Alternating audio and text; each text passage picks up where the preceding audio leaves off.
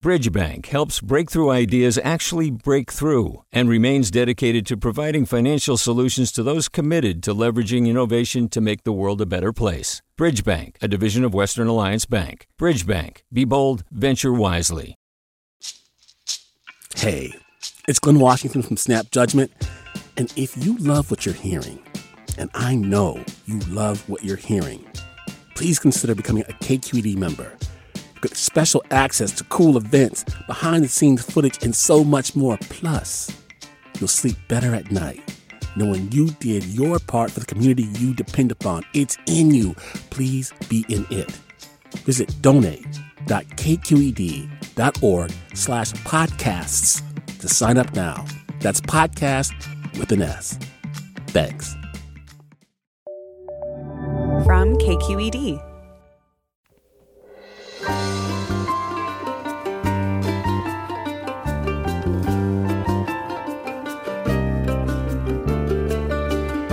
From KQED Public Radio in San Francisco, I'm Ariana Prael in for Mina Kim. A former factory worker in China made global headlines in April when he chose to lie flat and opt for a slower lifestyle than is culturally accepted. It's a feeling that has resonated with many in the U.S., in particular with Millennials and Gen Z, who are leading what's been termed the Great Resignation, where workers feel more confident in making career changes that better meet their needs. Writers Cassady Rosenblum and Granderson each reflect on this growing shift in our relationship with work in recent essays, and they'll join us to discuss today's culture of work in the U.S. And later, we'll check in on U.S. Open tennis, which is underway in New York, and implementing a first-ever mental health initiative to support players. That's all next, after this news.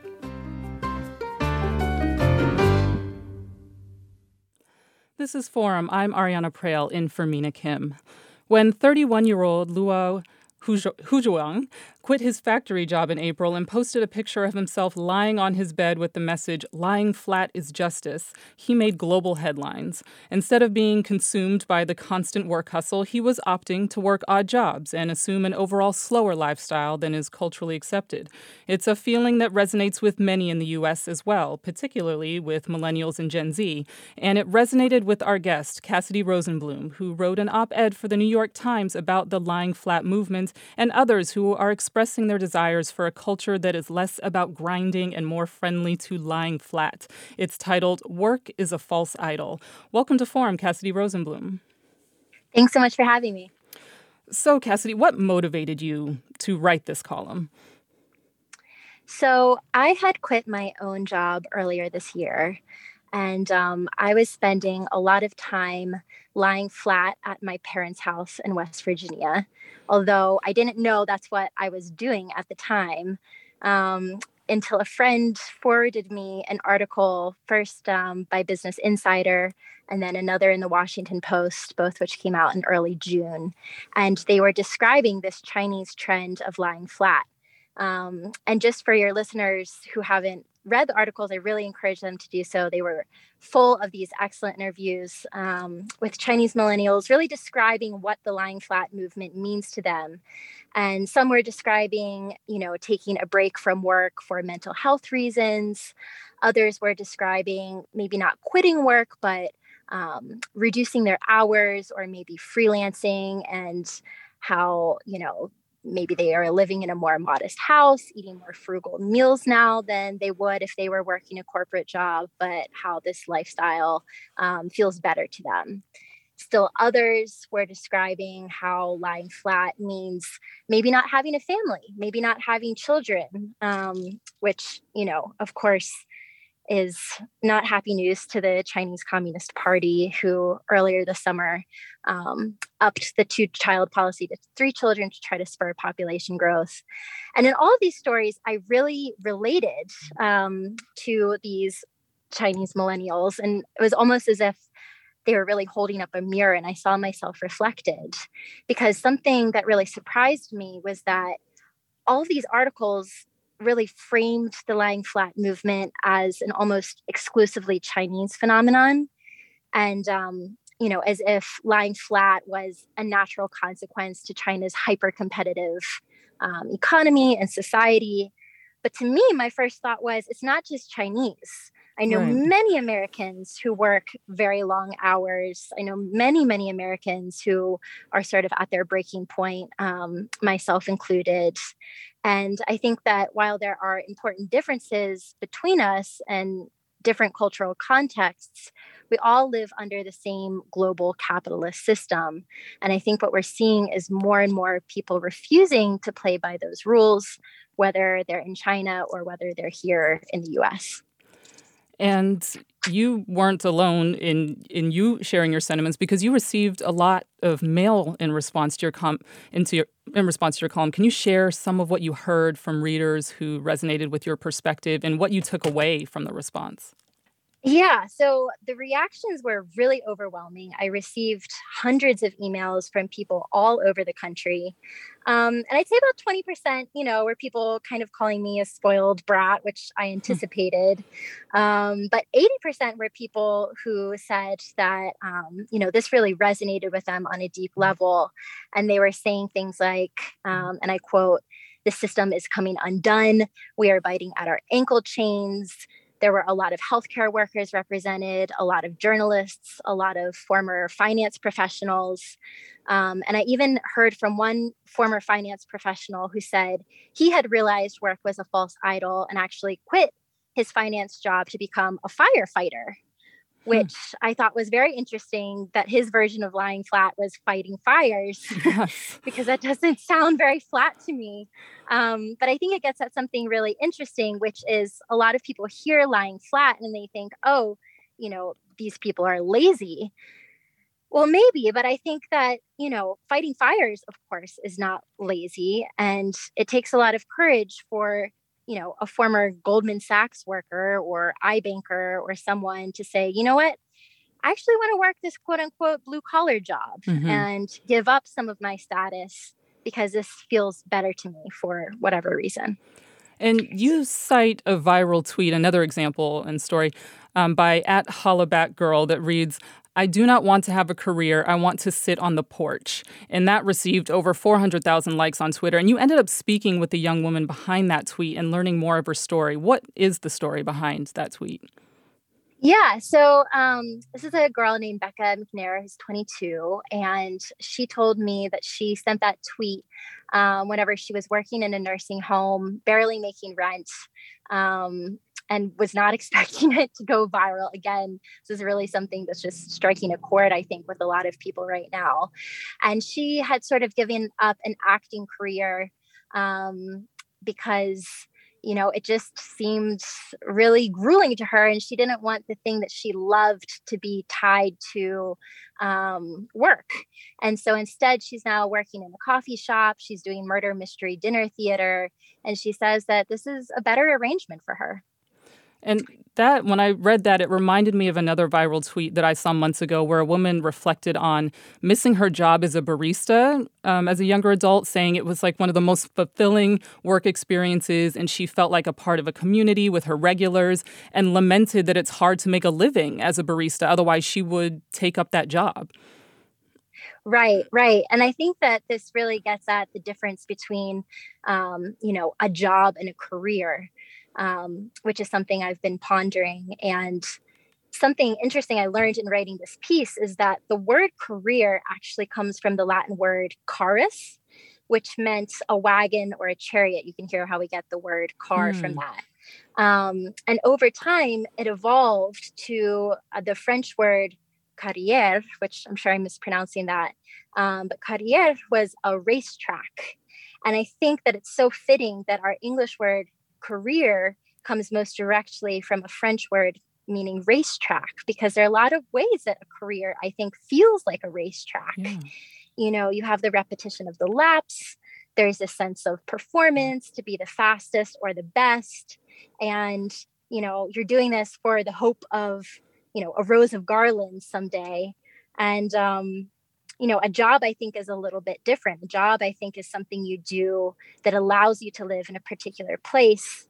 For instance, I'm working a job right now as a reporter for our local paper in West Virginia. It's a very small paper. It serves a rural county of about 7,000 people. And I file stories covering court and city council and things like this. And, I'm never going to win any awards doing this. It's really not even read by that many people, but it allows me to keep gas in my tank and pay my phone bill and cover some of my basic expenses, and live in West Virginia, where I can go swimming in the river if I want to on a random Tuesday afternoon. And it's not so stressful or time consuming that I don't have time to work on my own longer term writing projects. And I think that, this is an arrangement that Hollaback Girl and others are beginning to explore. We're considering the culture of work in the U.S. and how many are rethinking their relationship to work in this era of COVID. I'm talking with Cassady Rosenblum, writer whose recent New York Times op-ed is titled "Work is a False Idol." And we want to include you, our listeners, and hear your stories. Has this past year prompted you to think about your relationship to your job and whether it's right for you anymore? Have you changed the work you do or your approach to it? And for anyone who hasn't had time to reflect on their relationship, because that's very real, because it's a constant grind to make ends meet, tell us what's one thing that would make your job or work situation better. And no wish list is too big or small for this conversation. So give us a call now at 866-733-6786. That's 866-733-6786. You can also get in touch on Twitter and Facebook. We're at KQED Forum, or email your questions to forum@kqed.org. And Cassady Rosenblum, let's talk a bit about kind of the privilege conversation.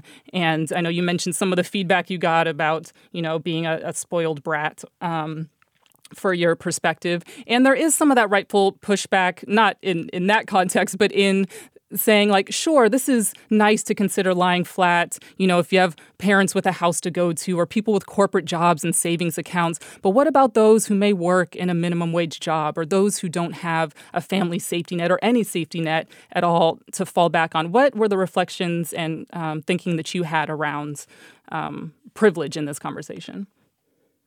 Yeah, so I think that, there's tremendous privilege in lying flat. And I am the first to say that I could not be lying flat if I had dependents or if I had school debt, which most people do, which I think, puts me in an unusually free category.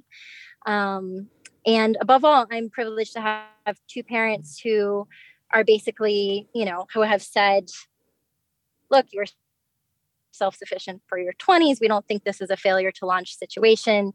Take as much time as you want to live in our house. And, all of this is a lot of privilege. Mm-hmm. At the same time, I don't think that being debt-free or being able to rest or spend time with family or spend time in nature should be these rare, exclusive privileges. I think they should be things that everyone has enough time and money to enjoy. And that's the world we have to build. I was speaking with a friend recently who was telling me about these old bathhouses in the Soviet Union that the former Soviet Union built for its workers. And they were divided by profession. So if you were a postal worker, you went to a particular postal worker bathhouse in the countryside, and you got to stay there for free with your family for a month every summer. And I think this example is so amazing, because people will say, well, that's the Soviet Union. It collapsed for a reason. And I say to them, what happened to our American sense of imagination and innovation? If we can put a man on the moon or talk about colonizing Mars, surely we should be able to figure out how to get people more time to enjoy their lives. I think that we don't have to settle for crumbs. It's all about our priorities. Cassady Rosenblum, writer whose recent New York Times op-ed is titled "Work is a False Idol." More with her after the break. We'll go in hearing a song inspired by Luo Huazhong. It's by Zhang Xinmin, and it's all about lying flat.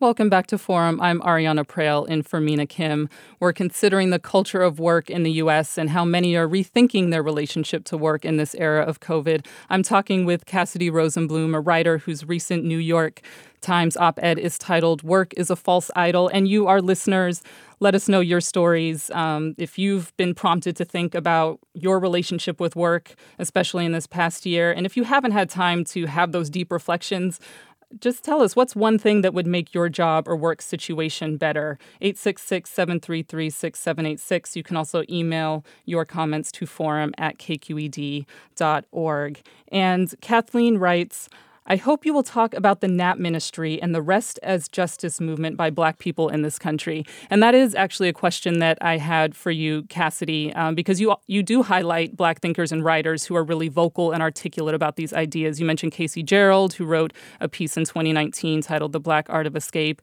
and Tricia Hersey's NAP ministry that Kathleen cited as who advocates rest as resistance. You also reference Audre Lorde. Can you describe what about their work really stirs you when thinking about work?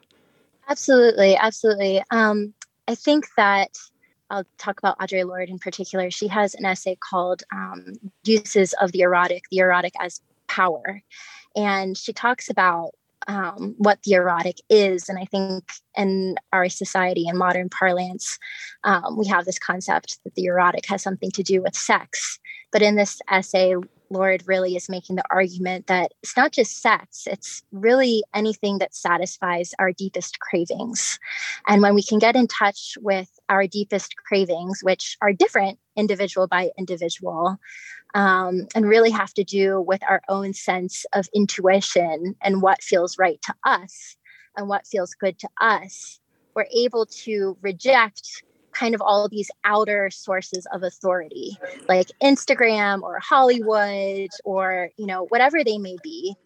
And when we begin to live from that place of self-knowledge, that is when we really are able to live the good life. And I think this is a really dangerous concept to a lot of people, and certainly, the Chinese Communist Party, and maybe even, the ruling class here, because when you start listening to yourself and taking yourself as the chief authority, instead of filling that void with material things, you stop spending a lot less money for one. Yeah. That's one thing you stop doing. And I think we're breaking up. Your line was breaking up a little bit, Cassady, but actually we have another guest joining us now. Elsie Granderson is a columnist for the Los Angeles Times and host of the podcast Living Out Loud with Elsie Granderson. His recent column looks at this recent phenomenon here in the U.S. being called the Great Resignation. And his column is titled Why the Great Resignation of 2021 is a Sign of Hope. Welcome to Forum, Elsie Granderson. Thank you very much for having me. Yeah. So, Elsie, can you tell us a bit about what the Great Resignation is and some of the key stats from that Adobe study you reference in your column that tells us about work culture in the U.S. right now? Yeah, absolutely. First of all, I have to say that I'm not responsible for the phrase the Great Resignation. I'm not sure who is, so I don't want to take credit for it. But I think it's a perfect description of what we've been witnessing basically sort of during the heart of the pandemic, which was workers being at home, many working remotely, some having to work in service industry jobs where they're putting their lives at risk because, let's face it, many of us did not know, the degree in which the pandemic would impact this country early on, let alone the amount of people who become ill and unfortunately pass away from the virus. So you have a group of people who are in the industry working, putting their lives at risk with little information. And you have people who are fortunate enough to be able to work remotely from home. All of those individuals are reassessing what it means to be an employee in this country, what it means to work, and more importantly, what exactly is work-life balance. And so what we've been witnessing has been a real young person-led reassessment in which they've decided that this isn't how I want to spend my time anymore. This job isn't what I want to do anymore. This career field isn't what I'm passionate about. And the reason why I describe it as a sense of great hope is because for so long, the idea of the American dream was so commercial driven. It was about what you can acquire. And now you're beginning to see, again, being led by younger generations, this redefining of the American dream, which is it's not about how much stuff you can get, but rather, are you enjoying trying to get whatever it is that you want? Right. And we actually have a comment from Julia who says, I think a lot of the Great Resignation is about standing up for job quality, but I'm also starting to think it's about the feeling that the world is in crisis. Sometimes it feels apocalyptic. Who wants to work when it seems like the world is ending? And Elsie, you allude to, and you write about a lot of, the things that we are grappling with. And it's also why you said this kind of Great Resignation movement feels like a sign of hope for you. Can you talk more about that? Sure. To me, the hope was the fact that we are beginning to see people take control of their lives, take control of the things that they can control. I mean, you look around, there are so many issues that I'm sure all of us have touched on at some point over the last 12 months in which you feel powerless to do anything about. Whether it's the homelessness issue, whether it's climate change, whether it's what's happening right now in Texas, whether it's the Afghanistan withdrawal. There's so many devastating bits of information coming to us in so many different forms of medium that makes us feel powerless. And that, to that caller or to that contributor's note, makes us feel as if there's nothing that we can do and there's a sense of hopelessness. Yeah. But the Great Resignation is actually empowering.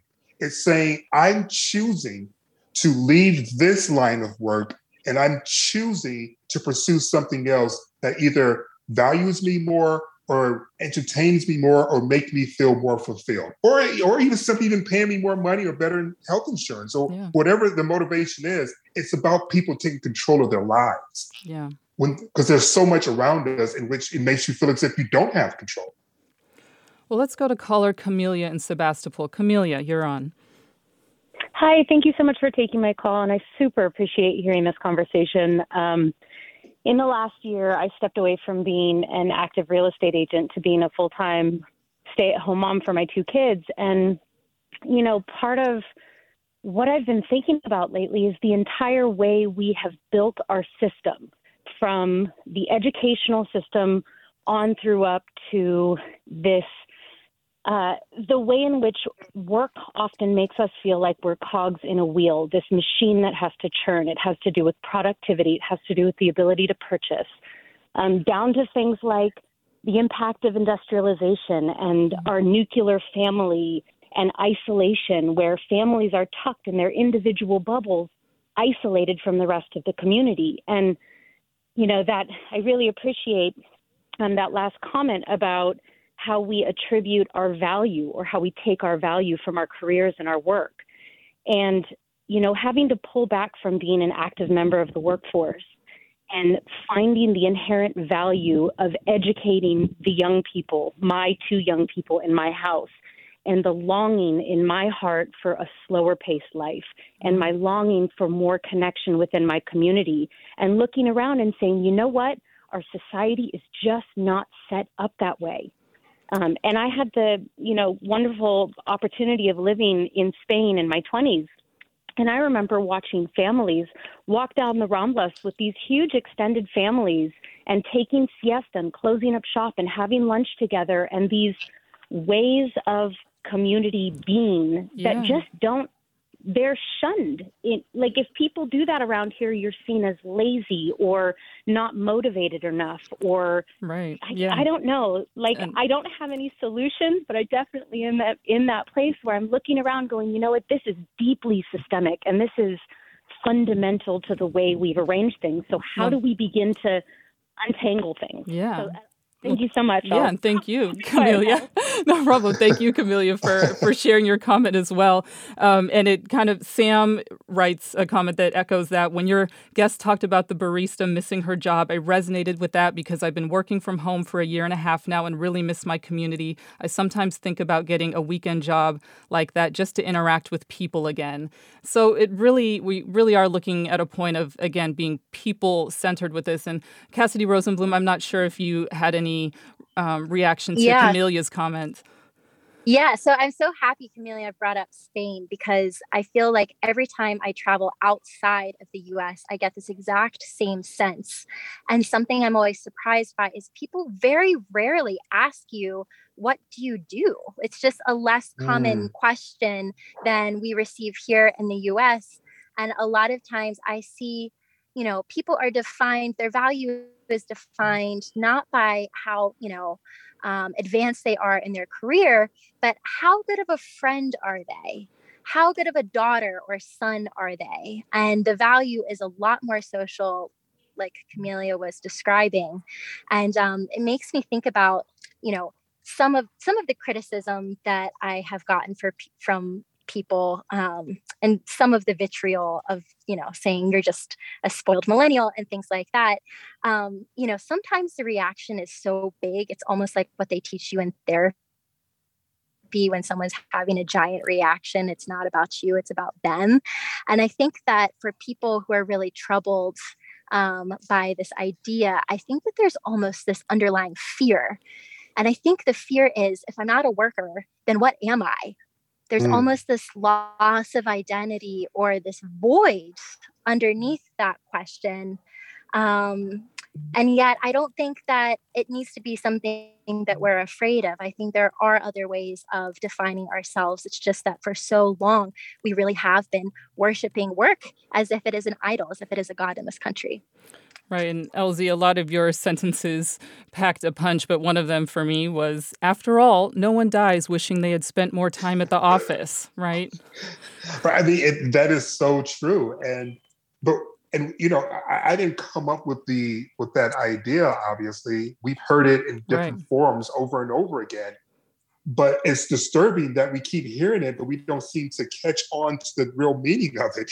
Right. about how we do need to foster this larger cultural shift.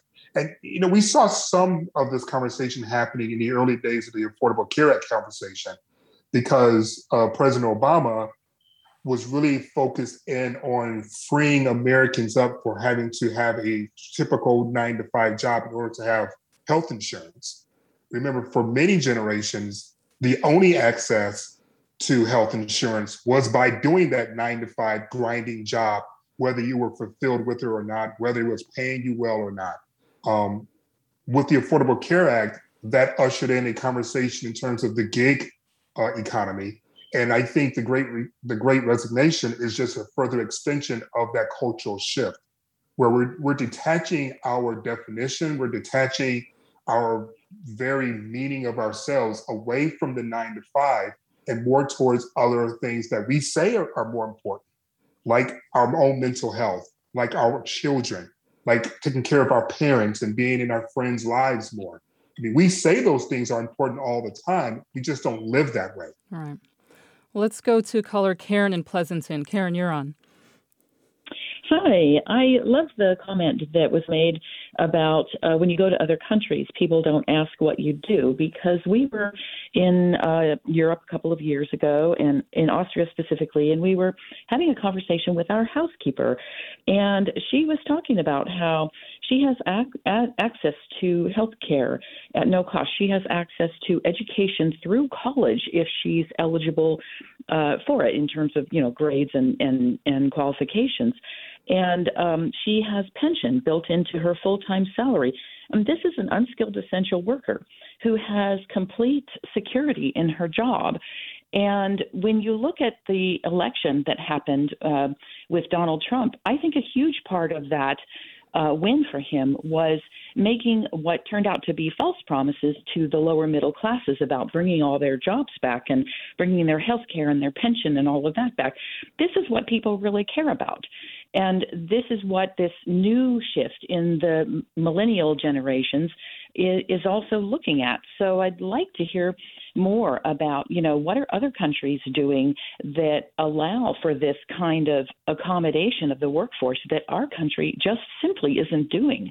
And you look at what's happening historically over the last, 8 to 10 years, and this is what people are upset about. This is why people vote for Donald Trump. This is why millennials are lying back, or whatever you call it. So I'd love to hear that conversation more on a global scale. Right. And Cassady Rosenblum, do you have any quick reflections for Karen? I don't know if there were other international examples that you looked at. I mean, not off the top of my head. I feel like we're so accustomed to hearing about the generous parental leave and the generous, vacation time that so many European countries have. And it really just does beg the question of, if they can do it, why can't we? This is about choices. Yeah. Oh, well, let's try and squeeze one more caller. Clara in Woodlands. Clara, you're on. Hi. Thank you for taking my call. This is really pertinent to what I've experienced in the last couple of years. I really appreciate what a previous caller said about this idea of who you are is your work.